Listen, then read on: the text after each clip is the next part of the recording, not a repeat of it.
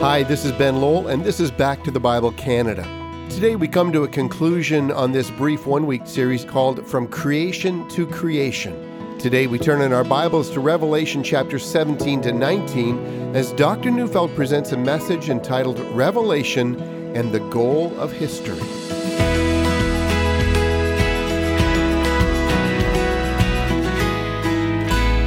I've said it before on this program, and I'd like to say it again. More than presenting us with just a series of stories and historical narratives, the Bible is actually one story, from Genesis to Revelation. Of course, as any really good story, there are surprising twists and turns in the plot line, as well as issues that need resolution.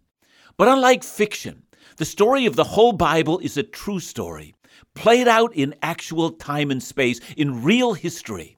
It's the story of God and His world. So what's the story about? I think 2 Corinthians 5:19 states it quite well.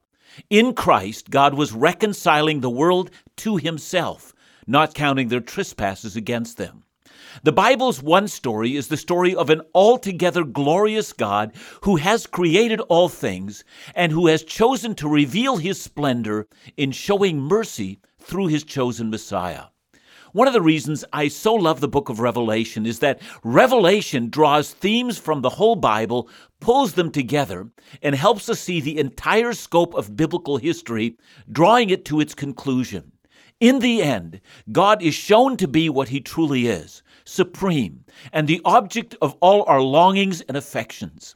And as an expression of His infinite loveliness, He created a new heaven and a new earth and places man as the crown of His creation, charging them with ruling and reigning over all the works of His hands. And to that end, Revelation presents us with a number of themes along the way. I want to trace those themes today and try to show how it is that the book of Revelation brings together the teachings of the whole Bible. I begin with drawing your attention to Revelation chapters 17 all the way through to 19. 3 long chapters in Revelation are taken up in a lengthy discussion of Babylon. Chapter 17, verse 1 begins the discussion this way. Then one of the 7 angels who had the 7 bowls came and said to me, Behold, I will show you the judgment of the great prostitute who is seated on many waters. The water and the sea is in Revelation a depiction of the tumultuous nature of the nations. So here's an image, a prostitute who has taken her place in not some, but many of the nations on the earth. And then verse 2 is the image taken one step further. With whom the kings of the earth have committed sexual immorality, and with the wine of whose sexual immorality the dwellers on earth have become drunk. Now, those of you who are biblically informed might immediately think of a rather graphic and grotesque image that arises out of the book of Ezekiel in chapter 23. There, Ezekiel pictures 2 women. One is named Ohala, and the other is named Oholibah. They are sisters, and the 2 women represent first Israel and then Judah in that order. And with that, Ezekiel describes in graphic detail how the 2 women grow up and become prostitutes of the worst kind, chasing after potential lovers, and we are shown what their prostitution entails. We soon learn that this image is intended to show that both Israel and then Judah are chasing after pagan nations and worshiping their gods. That's their adultery. They're cheating on the Lord. Now, in Revelation, it would seem that this same vision, the vision of Ezekiel, is being reused. But now, rather than speaking of the chosen people, the image is changed, and it's the other way around. It's the kings of the earth that seek out this prostitute, and in that they seek out the pleasures that she has to offer. And here we must think from Ezekiel that Revelation is referring to the earth's mighty leaders seeking out both power and pagan forms of worship. Now let's skip a couple of verses to verses 5 and 6, where we further get a description of the prostitute. And on her head was written a name of mystery, Babylon the Great, mother of prostitutes and of the earth's abominations.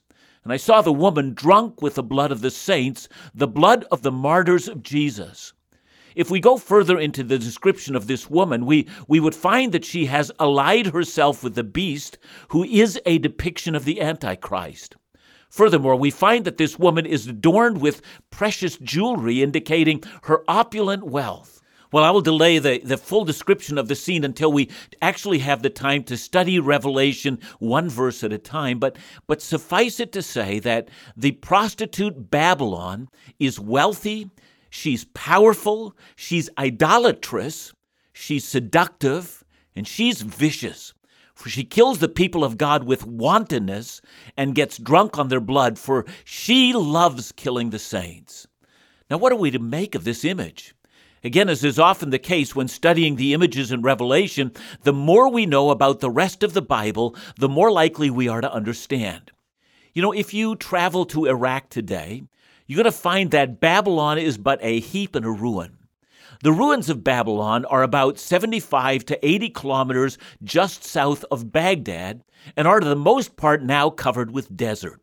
But archaeologists have uncovered some of her treasures, and some have been removed, like, for instance, the famous Ishtar Gate, which is in the museum in Berlin.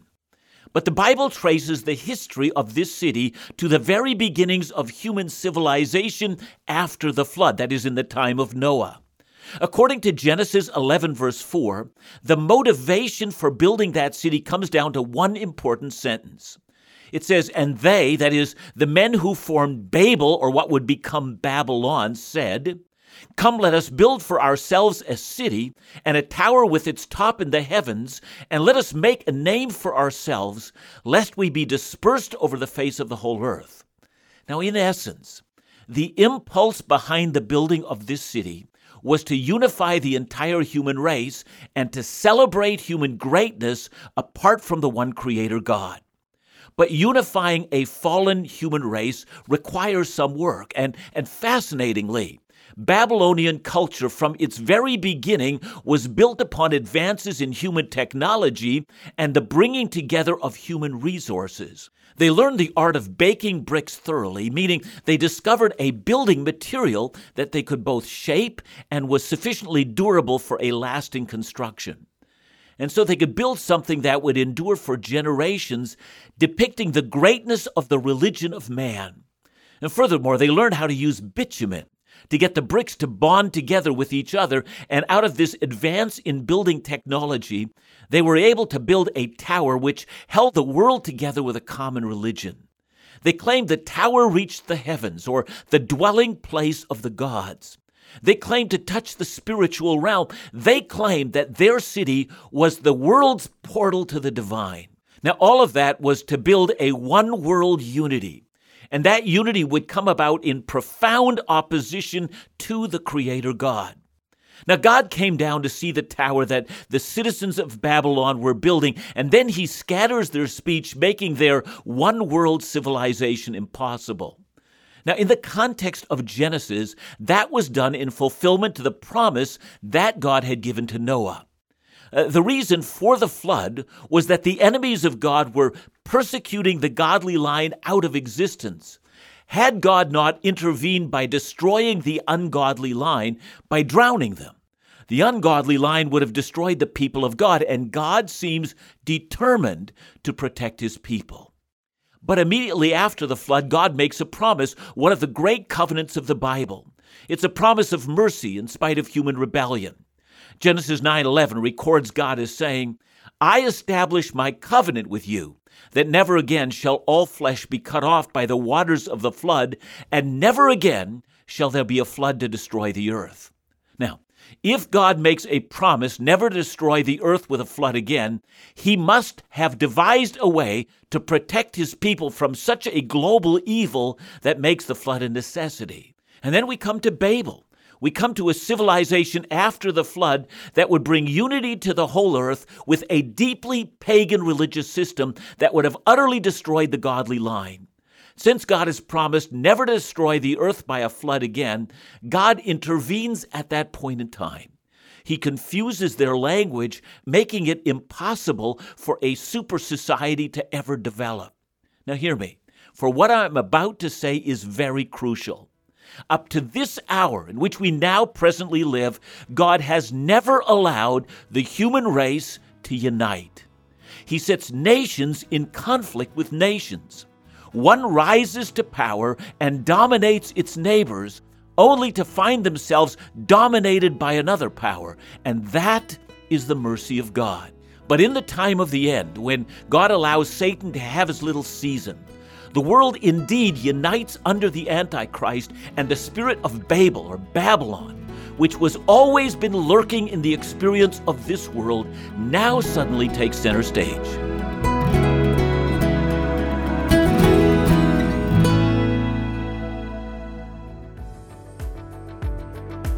Whether on radio, online, in print, podcast, or YouTube, God continues to use this ministry to guide people back to the Bible and to encourage and equip them to search more deeply into Scripture.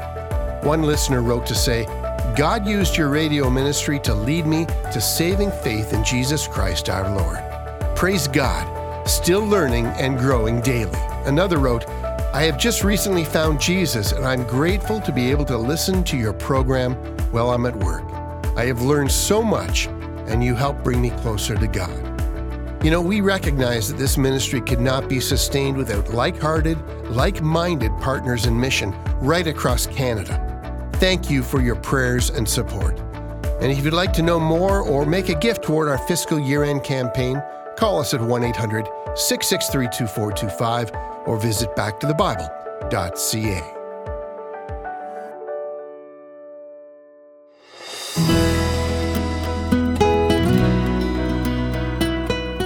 The fact that God has not allowed a one-world super society to develop has greatly benefited the people of God. Let me give an example. There are nations throughout the earth that persecute God's people.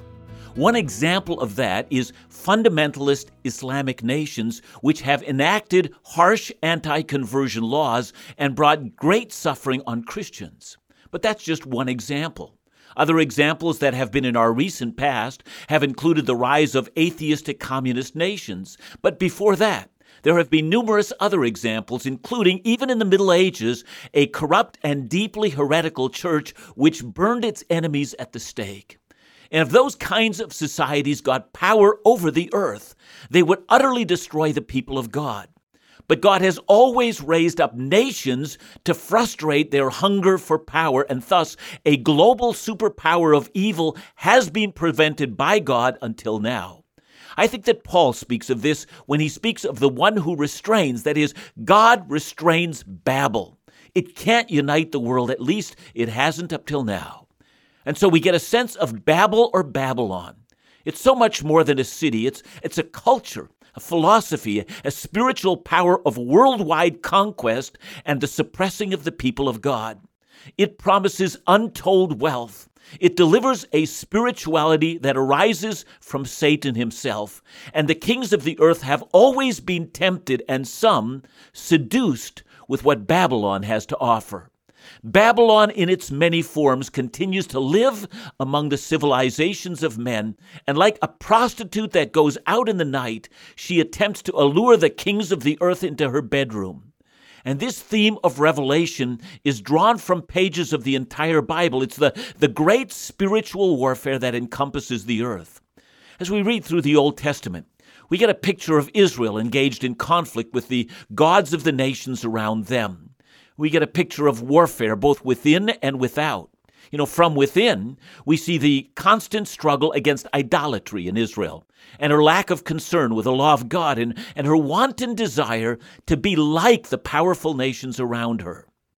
But in Psalm 2, verse 2, we get an excellent illustration of the warfare from without. It says, "The kings of the earth set themselves, and the rulers take counsel together against the Lord and against his anointed." The hatred of Israel as the chosen people of God is part of the spirit of Babel. Eventually, that warfare would reach a culmination as none other than Babylon itself would send her armies and burn the temple to the ground and brutally butcher many in Jerusalem and carry whoever remained into exile. It would seem that at that time that the spirit of Babel was prevailing, for not only were they destroying the people of God, but the growth of the Babylonian Empire, which saw itself as the tree under which the whole earth would take its shade. City of Babylon, at its zenith, was the most splendid city on earth, And it was believed that her occultic religion, which included magic and divining the future, would eventually encompass the whole world. But God would keep his covenant that he had made in Genesis 9, verse 11. And surprisingly, we see the rise of Daniel and the proving that even in Babylon itself, God would demonstrate his supremacy. Eventually, Babylon herself would fall to the Persians, and the Persians would fall to the Greeks, and the Greeks to the Romans. And even though many attempts have been made since to build a super society that would encompass the earth, the spirit of Babylon, that in some sense is found in all the nations of the earth, would never be allowed to prevail. Now, when Jesus came to earth, we immediately find him engaged in great warfare. Wherever Jesus went, demons fled in terror. But what is more, he promised to build his church, and the gates of hell, the stronghold of Babylon itself, would not be able to keep his church from gathering in God's elect. His church and not Babylon would prevail. And in many ways, the book of Revelation depicts the Roman Empire as Babylon. The Roman emperor demanded that he be called Lord. Rome's technological advances, her building prowess, the power of her armies, and the way in which she controlled a large chunk of the earth was a power to be contended with. And in the book of Revelation, as Jesus is depicted as walking among the lampstands, his eye is on his church. She is called to be faithful in the great demonic society in which she lived. I'm reminded of Jesus' words to the church in the city of Pergamum. I know where you dwell, he said, where Satan's throne is. I'm reminded of Jesus' words to the church in Thyatira. Jesus commends those who have not learned what he calls the deep things of Satan. Some of the church in Sardis had not soiled their garments and had kept themselves as the people of God. In here I find that approaching the book of Revelation as both a document that applies to the first century church and also speaks to the end of the age when Antichrist rules.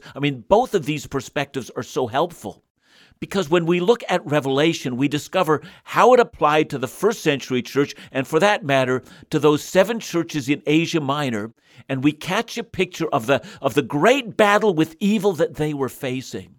And they were told not to be afraid, for your God is on the throne, and in the end, you and not Babylon will prevail. And when we look at the book of Revelation through its long-term fulfillment, seeing yet a great tribulation facing the human race in the future, and the last days we see the rise of the spirit of Babylon, we are equally not afraid, for God is still on the throne. Let's return to what is said about Babylon in Revelation 17 to 19. In Revelation 18, verse 1, we find a glorious promise. It's the announcement that God's people have been waiting for since the beginning, since the days of Noah. Fallen, fallen is Babylon the Great, we're told. Indeed, in a single hour, the chapter tells us, she shall be laid low, and her power will be not stopped, but Babylon will be utterly destroyed. And in that hour, when she's destroyed, all the nations of the world will weep over her. For she has made them rich, and that which she has provided is taken from them forever. But those who put their hope in Jesus will see things exactly reversed. For we, the people of God, who have been persecuted by Babylon through the centuries, will find that our Lord will utterly destroy her. In Revelation 18, verse 4, we read, Then I heard another voice from heaven saying, Come out of her, my people, lest you take part in her sins, lest you share in her plagues. For her sins are heaped as high as heaven, and God has remembered her iniquities. Here's one of the great themes that runs through the entire book of Revelation. See, Revelation is not given us so that we can develop a roadmap that tells us where we are today on the prophetic calendar, but rather Revelation presents us with clear and unmistakable evidence that we, the people of God, are not to participate in that which will ultimately be condemned. Refuse to invest in Babylon. Cleanse yourself from her corruptions. Do not build your hope and your wealth in this world. Rather, reject Babylon and prefer Jerusalem. For Babylon promises riches, but with riches she delivers sorcery and corruption and compromises with your faith, and it causes you to take your eyes off of your pure love for Jesus. See, in Revelation 19, after it's announced that Babylon has fallen, John reports that he heard the sound of a great multitude, like the roar of many waters, like the sound of a crash of thunder. This was the combined voices of the redeemed of Christ standing before the throne. And what is it that they're shouting? Revelations chapter 19, 6-7 records their cry. Hallelujah! For the Lord our God, the Almighty, reigns. Let us rejoice and exult and give him the glory.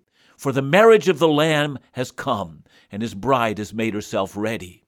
Indeed, the book of Revelation is a tract that demands that we make a choice as to which group that we would like to belong to. And unlike the thinking of some, you can't have your foot in both camps. You're either all in Babylon, the condemned city, or in Jerusalem, the city of our God that endures for all eternity. You must choose where you belong. All of us will have to decide where we belong, by where our affections and our desires are. See, is our happy home in this sin-cursed creation through which the spirit of Babylon constantly stalks, or is our happy home the promise of the new heavens and the new earth? Is there an unfulfilled longing that just can't be eclipsed for the new heavens and the new earth, for the holy city of Jerusalem, for the land with the river of the water of life flowing from the throne of God, and for the land in which night and darkness are forever banished? Come home to the only home that can satisfy your longings, and rejoice, for Babylon's destruction is soon at hand.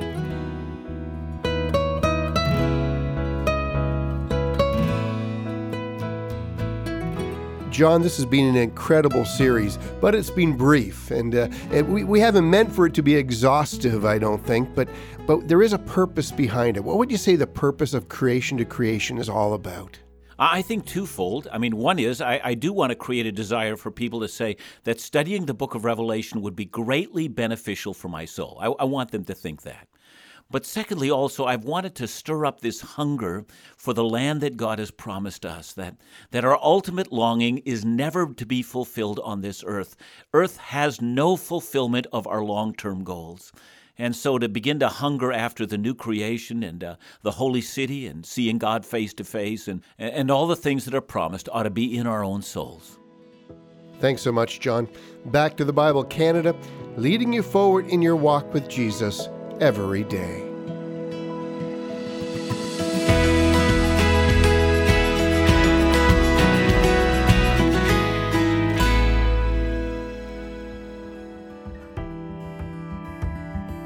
June is one of the most significant months of the year financially for the ministries of Back to the Bible Canada. Like every family, individual, and organization across the country, we've had to adjust our expenses this past year. But despite the challenges and because of your consistent support, we continue to be committed to making all of our Bible teaching programming and resources available without interruption. To help maintain this commitment, a group of generous ministry supporters who share our heart for Bible teaching have offered to double your gifts this month. The June ministry target for our fiscal year end is $325,000. Would you help to provide a financial gift towards that goal? Remember, every dollar you give will be matched up to $75,000, so your gift has doubled the impact. To make your fiscal year-end gift today, call us at 1-800-663-2425 or visit backtothebible.ca.